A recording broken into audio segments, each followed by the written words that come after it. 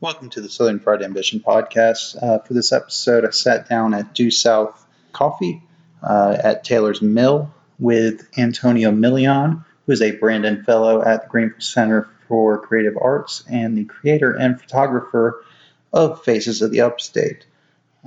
We discussed those endeavors as well as the state of the African American community in regards to the recent law enforcement issues, as well as some issues with veterans. And if you would like to be featured in Faces of the Upstate, you can either hit them up on their Facebook page or send them an email. The email address is available in the show notes. So without further ado, this is episode 4 of Southern Fried Ambition.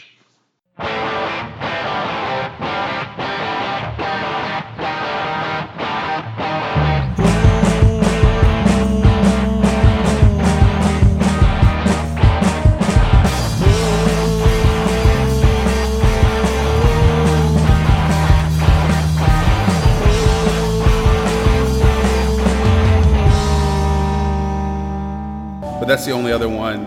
That's like a call-in one? Yeah. What kind of software do you use? I just use Audacity. Okay, cool, awesome. Free tools are the right price. They really are. I use Audacity. I upload to archive.org. Okay, cool. And then I host on WordPress.com and just push it out. Use Google FeedBurner and push it out to the world, and everything's free. That's awesome. The price is right for distribution. So. All right. Ready whenever you are? Well, we're going. Oh, we're going now. We're going now. Just talk. Okay. We're just talking. That's all we're doing. So, like, there's no Q&A or anything? Oh, no. Oh, okay, It's just conversation. Yeah. It is what it is. Should I introduce myself? You can if you'd like to. Okay, well, all right. I'll introduce you before we get going. If you, absolutely. Well, my name is Anthony Milian. Mm-hmm. I go by Antonio. I'm an artist at the Greenville Center for Creative Arts. Mm-hmm. I'm one of their 3 Brandon Fellows that they chose for. This is the first year that they're doing it. And that's pretty much it. A lot of my artwork focuses on race and ethnicity and identity and just a sense of belonging. And well, the place that I know you from, and the place a lot of people know you from, is People of the Upstate, or Faces of the Upstate. Yeah. And and you've touched a lot of people that I know. Yeah. Well, not necessarily in real life, but that I know on Facebook. Yeah. Well, so and that's now I'm stumbling over words. I know a lot of people who do art in their spare time, but I don't know a lot of people who don't have the day job to fall back on and do it full time. Although I guess you do have a day job. So never mind what I just said. No, you're good. I wish. I feel like I would get so much more accomplished if I didn't have a day job. Right. But utilize, I guess. But at the same time, you would be so hungry. Oh my God, I would be. I mean, they can't see me, but I'm a pretty big guy. Literally starving artist. Yeah, I would literally be a dead artist. There would be no interview happening. No, there would be like, here's the corpse of Antonio Milian. What do you have to say? What do you have to say? He's not talking right now. We'll be doing a seance later. Yes. Right. No, but it's a test of utilization, really having a full-time job and wanting to do art, and it's something that you really have to want to do. It's not you have to have a passion for it, and I've always felt that the movers and the shakers in our society are the ones who rock the boat. Yeah. And so Faces of the Upstate was kind of a brainchild of mine. And I saw Humans of New York and Humans of Asheville and all these different things. And I was like, they don't have anything like that here. And there are people here that I know, like yourself, that does this, that have stories to tell and are doing things that are positive. Not only positive, but there are people with stories to tell about issues that are going on. Like I interviewed a lady who was, you know, a big thing now is rape and patriarchy and what defines rape, and you see all these senseless things people are saying about victimization in general. And you know, I interviewed a lady who was raped, and I mean it was just an eye-opening experience, because once you talk about that, it's easy to talk about anything and come up with your own conclusions about anything if you're not in it. Yeah, exactly. So, but once you see somebody that's in that particular circumstance, it completely changes. Right. And the same thing goes with police brutality or whatever, you know. So, you know, Faces of the Upstate was about that, giving people a voice that our mainstream media, you know, won't give a voice to. So, you know, that's basically what that was about. And it's still going strong. It's been almost 2 years. I'm a little off and on with it because of my work schedule. Kind of it's by appointment only now, because I don't have time to roam around the streets of Greenville. There's so many faces here. You'll run out eventually, you know. Well, you know, I used to roam around the streets of Greenville for 6 hours at a time and ask people if I could take their picture and document their stories. And get like 3. Yeah. Exactly. So time-consuming endeavor. If I find somebody on the internet and I'm like, hey, I run this thing, you know, and they go for it, they're cool. If they don't, they don't, you know. Well, it's like with this, you know, the whole premise of this podcast is to have everyday people telling their stories, because that's more interesting to me than listening to a celebrity tell their story, because you've been through real things. Exactly. And I'm sure the celebrities have too, but, you know, whatever. You know, we hear enough of their stories. Exactly. Everyday people have real and interesting stories and new ways to tell it. Exactly. And it's pulling teeth to try to get anybody to come on here, because everybody thinks they're not interesting. And no matter who you are, there's something in your life that you can talk about that's going to captivate. Absolutely. Yeah, absolutely. And I feel like you said, that's huge, because a lot of people don't feel like they're interesting. They feel like their voice doesn't matter. And you have people out here that have amazing stories. Yes. You know, I even had the opportunity to interview I think he's the manager here. He's a coffee connoisseur, and at night he's a rapper. Well, and I'm awesome. Like, holy crap, you know, I had no idea, you know, and it. You know, and so when you meet people like that and you give validation to their stories, not only does it help what you're doing, but it helps them too. It helps them to see, hey, I do have a story to tell, and there's some value to what I've done. There's value in what I've done, exactly. So, you know, it's definitely it's given me a lot to think about, a lot to process myself. So, and you know, you talk about not necessarily being able to step into somebody else's shoes, and there's a lot going on in the African community, African American community right now, and you know, I try to empathize and sympathize and jump in from time to time, but I'm like, you know, I need to say something, but it's not my place to say something. Yeah. But if everybody doesn't say something, then nothing's going to get said. So it's like, okay, you're navigating this, you know, other people have more real things to say about this. Absolutely. And I'm just looking at this from the outside looking in. But at the same time, somebody has to be saying something. Yeah, exactly. Well, you know, I think that, I think you're right. And, you know, if you're an ally and you have something to say it.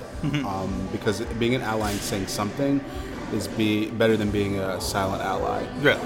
That won't do anything, won't say anything, but feels in their heart that what's happening today is with the African American community is wrong. Police brutality is wrong. Right. And it doesn't matter whether it comes from a black cop or a white cop.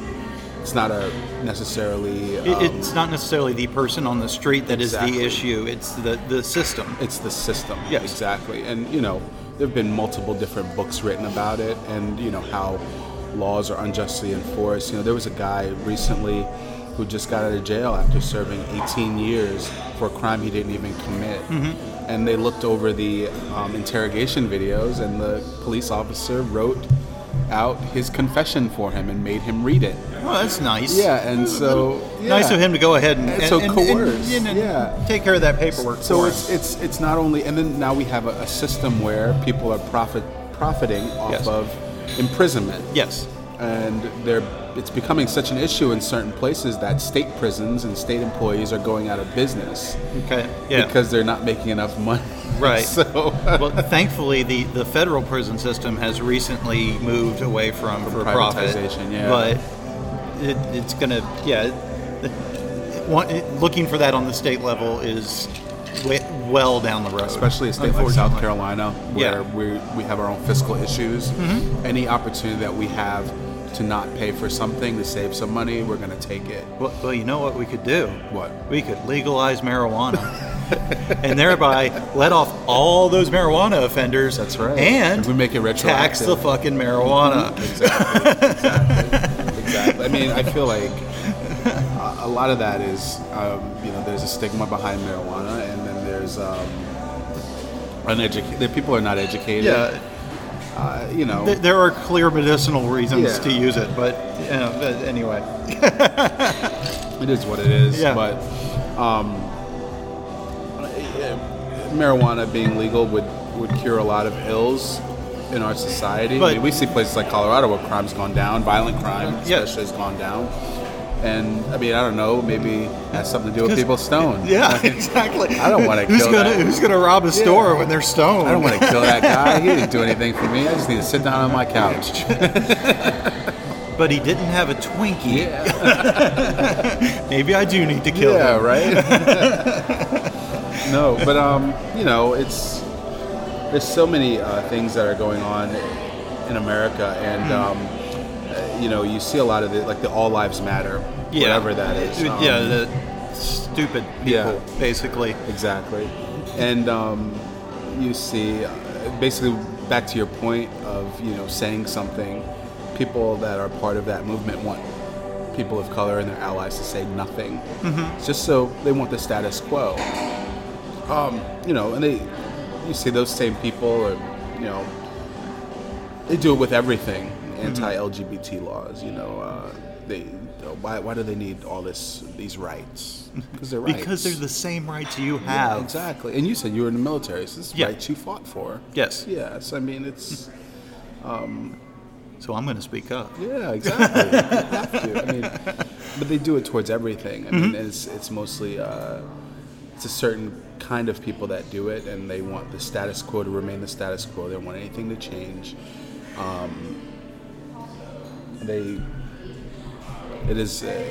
That's just, they don't want anything to change because they don't want to change. Right. Yeah. So, and because admitting that you need to change is admitting that you're wrong. Admitting you have a problem. Yeah. Or that there is a problem. Exactly.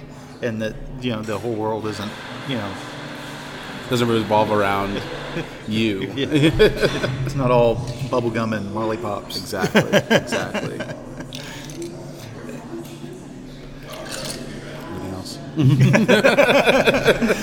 So, I know you're a watercolor artist. I've been seeing that pop up recently, and a little bit about that. Sure. Yeah. So, my brother passed away in April. Okay. It was a violent death and violent crime, and I kind of went through a period of depression, and I'm still going through that. This is just April. I mean, it's not like it was years and years ago. Right. And I needed something because I was doing photography, and I was doing a lot of it, and I was getting people, come to my studio and do photography for them. And I said, I need to focus on myself right now. I need to do something else. And I had no other,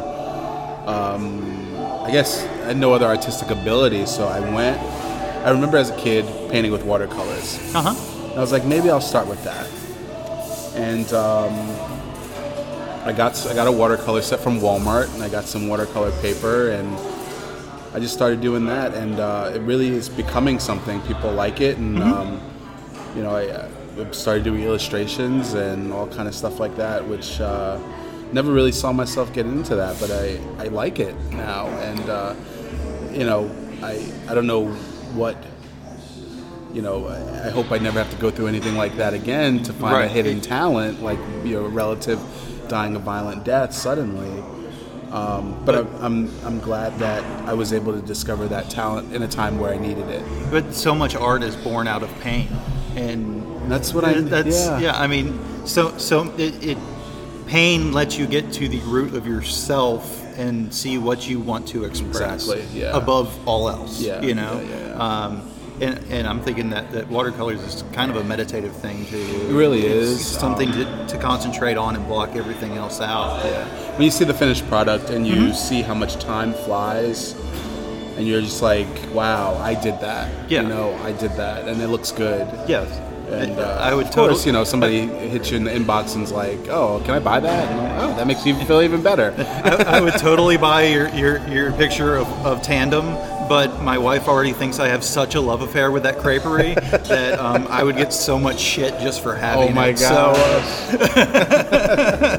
No, I mean, I just was walking around TR. Do you live in TR or? No, I live right down the road here. Oh, you live in Malt Taylor's. You told me. Yeah. So I was just walking around downtown. I saw that it's cool color, and they have like that side area where it's kind of like rugged. And I just took a picture of it and went home and painted it, and it's nice, Yeah. So, but most of the work that I'm working on now is based off of. I guess it's multifaceted. It's based off of mostly urban inner city life and African American life. I draw a lot of my inspiration from.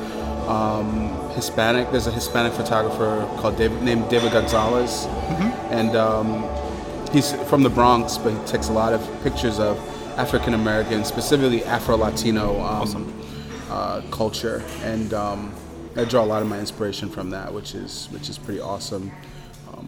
To have a legend like that. He added me as a friend on Facebook when he saw one of my paintings. That's always amazing when that happens. Yes. It's like, oh my gosh, this is like meeting Michael Jordan. Well, it's like so many people think of Hispanic culture as this monolith of everybody's like this, but I guess the only time you really see the African Hispanic is baseball. Baseball.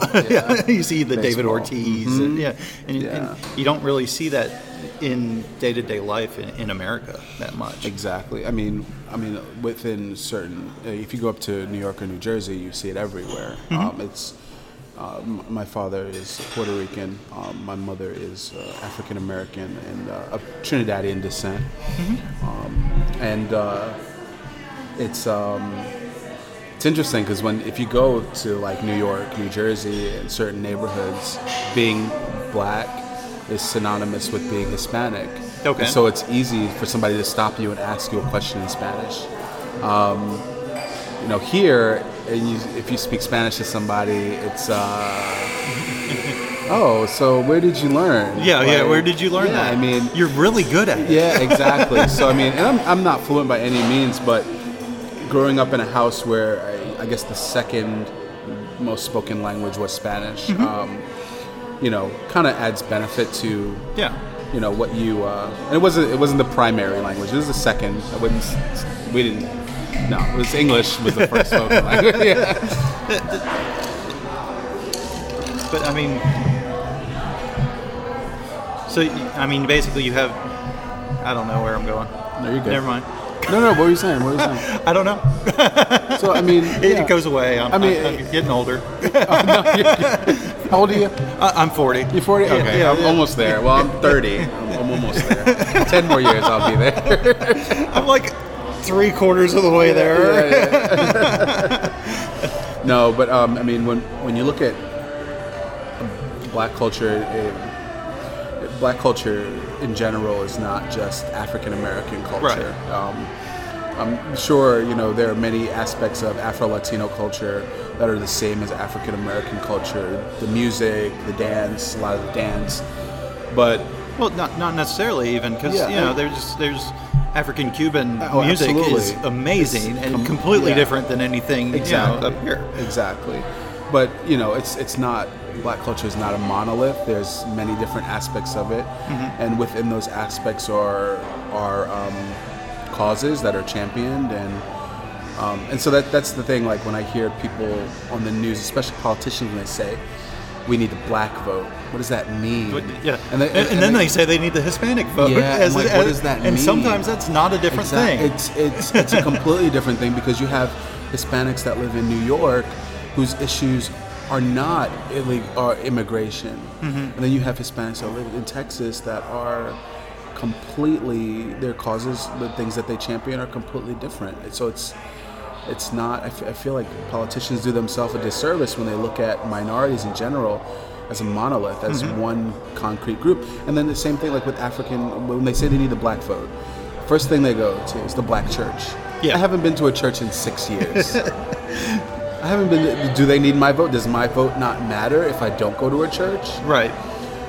So, you know, and then they group the black vote in with poverty. They figure even if you haven't been to church, your mama has. Yeah, exactly. So they're getting your mama, so they're going to get you. They're going to get, exactly. So which isn't necessarily wrong. It's not necessarily true either, because you know, at the same time, my mom realizes that I'm an independent individual that's capable of making my own decisions. I mean, of course, she could try to steer me in one way or another, but her going to church or her seeing a politician come into the church is not going to shape my vote, and it's probably not going to shape hers either. But a lot of the ones that are trying to champion that are from, like here, where the Southern Baptist Convention dictates what people vote, and you know, and are tax exempt and are pushing political policy, which is a huge violation. No. But you know, that's the background they're coming from, so they're just trying to infuse their background into your community. Exactly. And I mean, it's not fair, and I feel like the way politicians put black people in a monolith is part of the reason why a lot of younger black people aren't going to church anymore. Well, that and some other things, but you know. Well, the world in general is going to church less. Yes. So exactly. it's a progression with all of society. Exactly. So I mean, it's interesting to see this election cycle, and interesting is a good word for it. It's funny because like Donald Trump didn't start reaching out to the black community until. Like I guess he had the realization, he had a come to Jesus meeting, no pun intended, that I guess white America alone wasn't going to carry him. Yeah. Because he can't get, there's no way he's ever going to get 100% of white America, which would be what it would take. Yeah, exactly. And you know, with the study, 1 in 3 registered voters is a minority. That's a huge amount of minority registered voters that aren't going to put up with his, did I curse here? Yeah. Bullshit. Yeah. They're not going to put up with this bullshit. I said fuck earlier. Okay. Oh, you did? Okay. Yeah. They're not going to put up with it. It rolls off so smoothly, you didn't even catch it. It's fine. I know. It's like water over a cliff. It's like, okay. They're not going to put up with that. And, he's now reaching out to Hispanic. And it's funny, he has these surrogates. But his ways of reaching out are ridiculous. They really are. For example, like my uncle calls me up and he goes, did you hear this asshole Trump, what he said? You know, you blacks don't even have, you don't even have anything, you're stupid. I mean, not you're stupid, he didn't say that, but he was just he said it, but he didn't say it. Yeah, he didn't say it, but he was inferring it. And you know what? I honestly am under the belief that he's a neo-Nazi in disguise, personally. I don't know what he is. Cause, I mean, if you look at the people he's either a neo-Nazi in disguise or he's trolling the fuck out of us. I think so. And he's gonna die. Well, I feel like, I honestly feel like he's a neo-Nazi. The code words he uses, I'm the law and order candidate. If you notice, when he says the law and order, he's the law and order candidate. It's always in the same scheme as like minorities, black people. Yeah. So what is he? So he's telling his audience, he's drawing lawlessness and lack of order with minorities. Two non-whites. Two non-whites. Yes. And you look at the people that endorse him: David Duke, white supremacist groups, Fraternal Order of the Police. I'm not going to say that's a large white supremacist organization, but you know. But anyway. So, I mean, you look at the people that endorse him, and then you look at the things he says. Mm-hmm. You look how he equates being a minority, especially being a black person, with poverty. You have to draw conclusions that he is not out to represent the best interests of every American. That 1 in 3 registered voters that's a minority, he's not out to represent the best interests for them. And so you have to vote accordingly. And I know, lesser of two evils is still evil. But it's less. But it's less evil. Like, one candidate might punch you in the face. The other one might want to give you cyanide and kill you. Right. Which one are you going to take? Like, I've seen so many people say, but what has she done in 30 years? Do you realize how far we've come with, civil rights? Exactly. And we've come so far in the last 8 years. Yeah. Even with Congress acting against and people don't understand that the president doesn't pass the laws. No.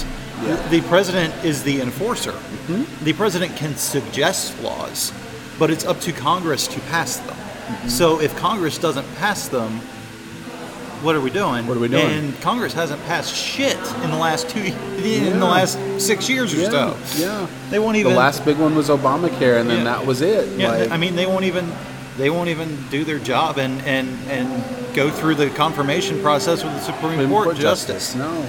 And apparently, Republicans before, they really liked him. Merrick Garland, they really liked him, and they won't go through the process of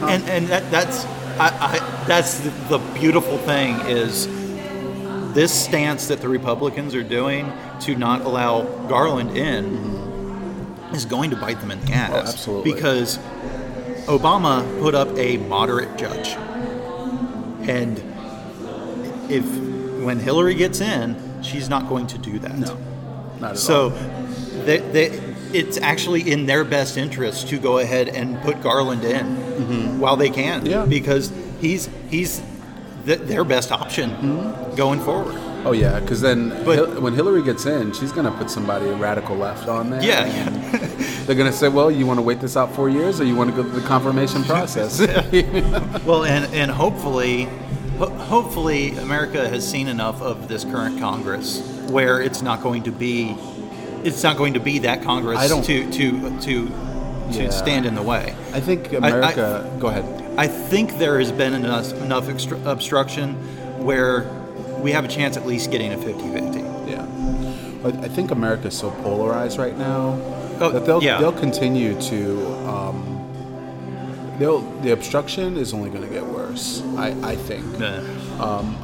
When Justice Scalia died, I was at Red Lobster, and this guy, I guess he gets the alerts on his phone. His phone's whatever, and that's the noise, whatever. And he's like, Justice Scalia died, and he goes, oh my God. That means that man, referring to Obama, that man, really, the President of the United States, that means that man can put somebody on the Supreme Court. Oh, my God, oh no. And he's just doing that. He did that for like 5 minutes. And you're doing a dance of joy. Yeah, and I'm like, well, I can't really be happy for anybody's demise or their death, but, the man did say that black people had lesser intellect and therefore deserved to go to inferior schools, especially higher education. Yeah. And and so but chicken meat egg. Exactly. Yeah. Exactly. But when you see stuff like that, and when people say things like that, and when you see that vocalized publicly, when a Supreme Court justice dies. It's the polarization isn't going anywhere. This wasn't a guy that was really old. I would say he was maybe in his mid-30s, early 40s. Mm-hmm. He had kids.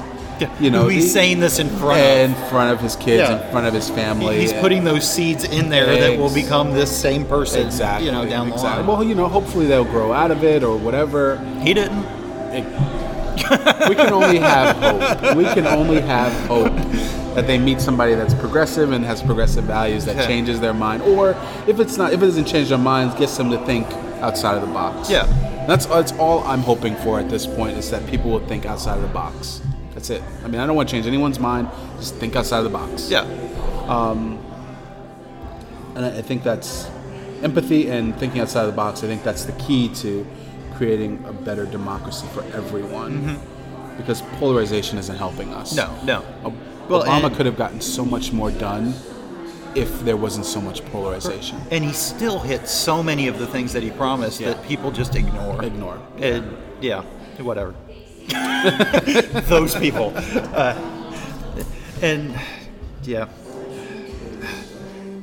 There's too many of those people around here. I don't think there's any in this coffee shop. No, I don't think so. We might be okay. Yeah.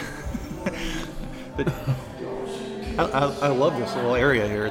Do you ever come down here? I haven't. I mean, I've driven through here, but it looks like there's nothing here. Yeah. If you don't know, there's no sign to let you know that this coffee shop is here. It's like being in LA. Yeah. You know, it's. Did you live in LA or? No. I've lived in Japan for 4.5 years, and I was out in 29 Palms, California, twice for schooling. So I've been to LA, but I haven't. Were you a Marine? Yes. Okay. Yes. Yeah.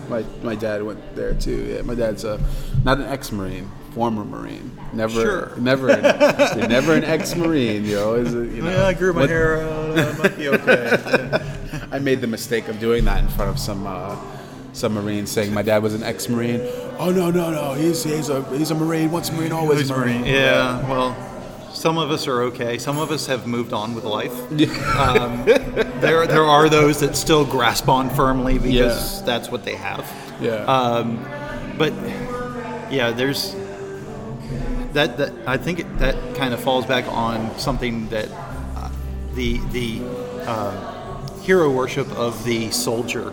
Just because they served, I do not agree with that at all. Now, how do you feel? How does that make you feel when I'm interviewing you now? Sorry, it's fine. It's a conversation. It's not an interview. How does that make you feel when a soldier or somebody uses their service as clout to get things? Like when I deal with customer service and. I serve this country. I should get free service. I should get... No. Don't do that. Yeah. It's like, I serve this country, and nobody knows until, 15 minutes into an interview, and it comes up, you know? It's not something that I throw out there. Yeah. It's something that I did, and it's something that has shaped kind of who I am, more because I got to live in Okinawa, Japan for 4.5 years than because I was in the Marine Corps. Yeah. But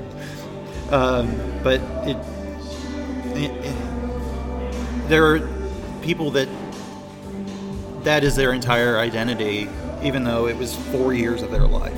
That's like if you went to Harvard and got out of Harvard and your entire rest of your life all you did was say, I went to Harvard, I deserve stuff.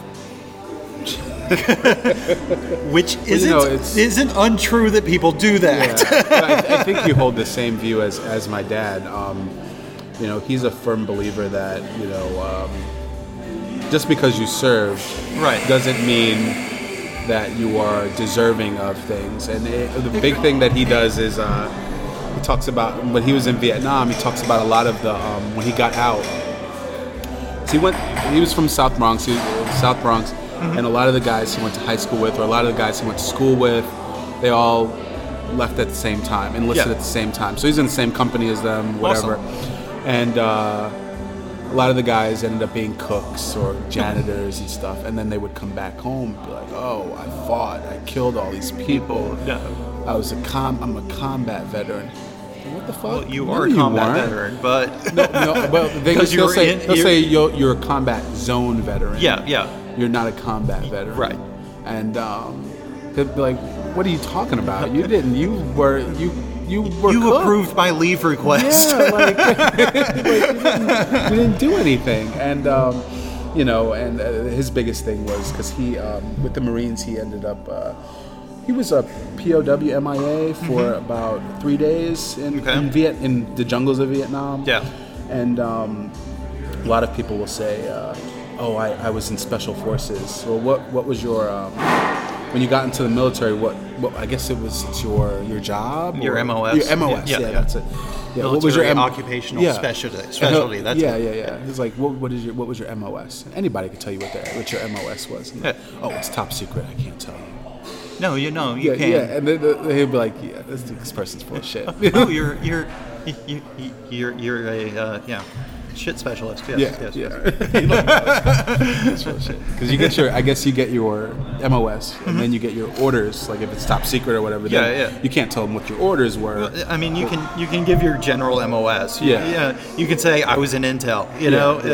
You can't say I was in Intel in Baghdad in 1963 because we didn't have anybody in Baghdad in 1963 officially. So stuff like that. Exactly. You could say what you did, but you might not be able to get into detail of what you did. Yeah.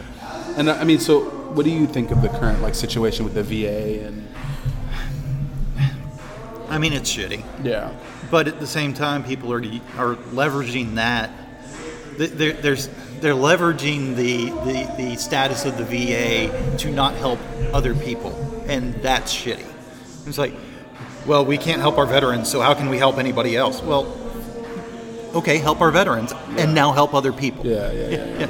Because, we can't help our veterans, so we can't help anybody else. Well, bills have gone up to Congress saying, asking to help the VA, and you won't pass it. So that doesn't fall on the rest of the world because you won't help the veterans.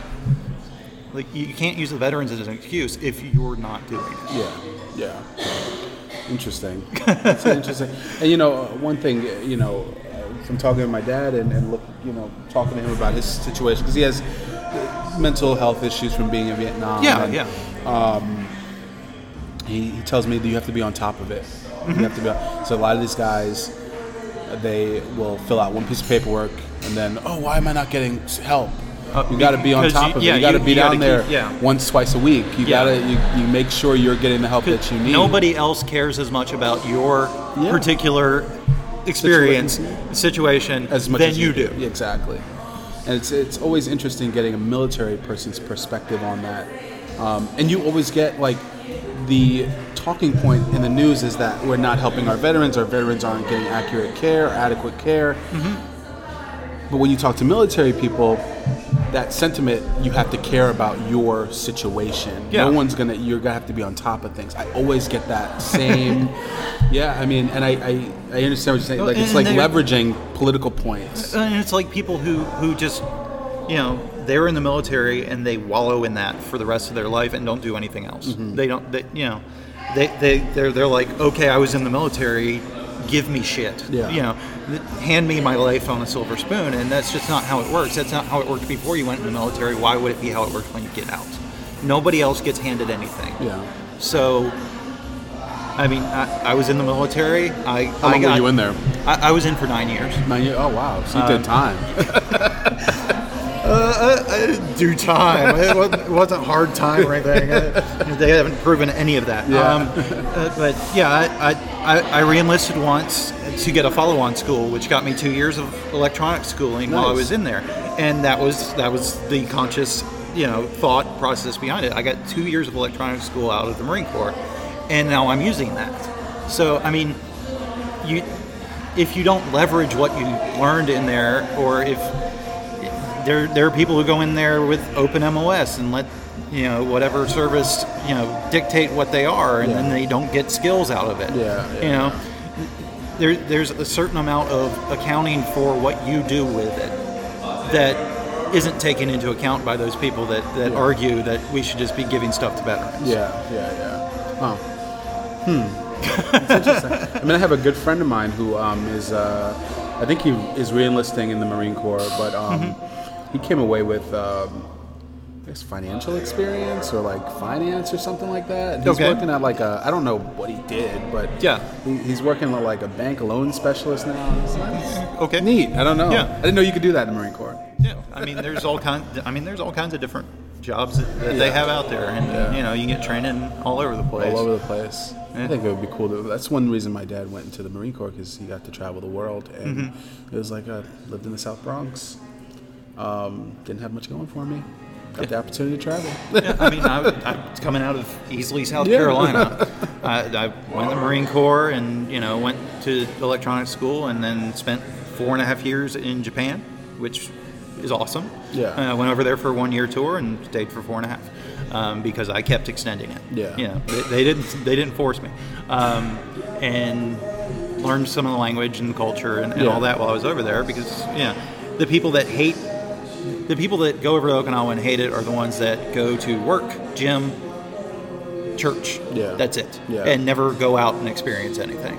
And something that I've tried to bring back here and tried to live by is wherever you are is what you make of it. Yeah.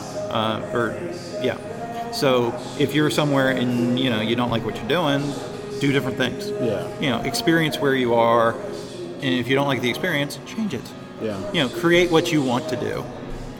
But so, how do you feel about the over militarization of like our police force? Not only our police force, our police force. How do you feel about that? I am horrified. Yeah. Well, they have tanks now. They have tanks, and they don't have training. The big meme that CNN put out an article a couple days ago where it went over how many days of training it takes to become a police officer versus what it takes to become a hairdresser, what it takes to become a barber. These different what people would less life-affecting positions. Not less vital, but less life-affecting. But so it's like, and it's like a third of the time it takes to become a qualified police officer. It's like 9 weeks. It's like 3 times that long to become a hairdresser. Yeah. And it's like, okay, there's a problem with that, and even if that's and that's fine if that's to become a base police officer where you're always working with somebody and getting on the job training. That's cool, but we need to be having follow-on training, and if we're going to militarize the police force, there's a whole lot of military training that has to go into that, and you can't. One of the problems that I'm seeing now is that, okay, the police officers aren't able to handle high-tension situations with, potential weapons, but we're expecting the everyday citizen with no training to be able to handle that situation. The cop pulls a gun out on you, you're gonna freak the fuck out. That has to be expected. You're right. It's a fight or flight instinct. It's not conscious. He needs to comply and just do whatever they say. He's freaking the fuck out. Yeah. You would be too. You didn't do anything. Your freaking car stopped on the side of the road, and you're sitting here trying to change your tire, and guys just pop out pulling guns on you. What do you do right now in this instant? I'm not going to stand there and be chatty with them and be like, no. It's not a coherent thought process that happens in that moment. So, you're right. So I mean, either we need to arm them with non-lethal but effective solutions, which are out there. Which makes it where when this guy freaks the fuck out, tasers. You hit him with a rubber bullet and he lays the fuck down. But he's not dead. And that's what they do for white people. But anyway, or at least that's what it seems like. That's not for you. The non-lethal stuff is not for me.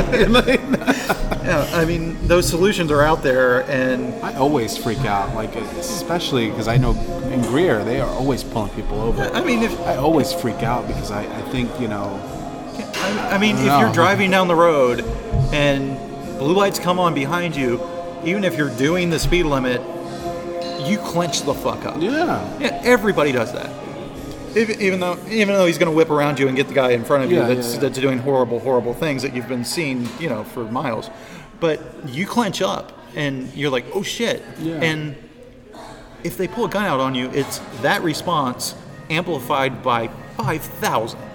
So how are we expecting people to not lose their shit? Yeah, you're right. And it's definitely eye-opening to see like all this stuff that's happening with the police, and I don't know what's all going to become of it, but it's getting ridiculous. Yeah. I mean, when we see somebody, my car is stalled on the highway. I've blown tires before. And, so I mean, your car stalls out on the road. What are you supposed to do now?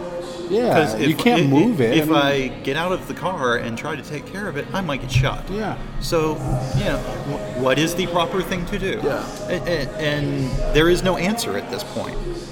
Because anything you do could lead to, I get shot. Yeah. Yeah. It's, I don't know. I have relatives that are police officers, my in-laws, some of my in-laws, and makes for some interesting conversations sometimes, but you don't. But I try to avoid it. I mean, 100%. And the more divisive and the worse it gets, the less safe they are. Yeah. Because they've lost the backing and the trust of the community at this point. And if the community doesn't trust them, then they're at more danger just trying to do their job. That routine traffic stop becomes a possible encounter because somebody freaks whoever out. You pulled over is freaking out just to that nth degree. Yeah. And I don't know. And I don't know that there's an elegant, simple solution at this point because we're so far down the road. Yeah. I mean, but I think sometimes you have to realize, because there's this, like, same with the military, they have this rose-colored glasses with the police, a lot of people. You got to realize that it's a chosen profession. Yeah. It's not, we're not drafting people into the police force. And a lot of, I'm not going to make a blanket statement about all police officers, but a lot of the ones that become police officers are the power-hungry bullies from the playground, because they want to. This is how they can maintain their authority on others. With relatively little oversight and training. Yeah. And it's. I mean, it's. I don't know. There's a lot that can be said about that. As far as the testing, psychological, and I believe they go through psychological testing, to see what kind of person they are. Yeah. But I mean, there are plenty of police officers out there where it's a power play for them, and it's living the video game. Yeah, you're living the video. Yeah. And if you're paying them $30,000 a year to put their life on the line, that's what you're going to get. Yep. Oh yeah. Big time. So I mean, big time. You're not going to get quality from $30,000 a year. No. Not even around here. Nope. I guess we can wrap it up there. No problem. Shameless self-promotion. Anything that you want to push? Come out to the Greenville Center for Creative Arts. My fellowship's almost done in this January, but it's an awesome place. They foster a lot of new and upcoming artists there, and check out Faces of the Upstate. And it's on Facebook, www.facebook.com/upstatefaces. And if you're interested in being part of it, hit me up on there or email me. And do you have a website? I'll throw it in the show notes for this episode. Cool, yeah. I've been doing a pick a day, a picture a day, just of random things around here. And I threw a picture of a bridge right next to the art district, right where we are. And somebody was like, "Where is that?" And I said, "It's near the art district in Greenville." And so many people are like, We have an art district in Greenville, and people don't understand that there's a little art community thing there, right there. It's thriving and it's doing very well too, and a lot of businesses are moving away from downtown to come to that area. So, which is awesome. But we're running into a lot of gentrification. And if you've been to Greenville recently, gentrification is a very big issue. Huge. Yes. You can follow me at Woodle on the Twitter and the Instagram, and I have other podcasts, whatever. It's all about Anthony today. And we'll talk at you next time. Thank you.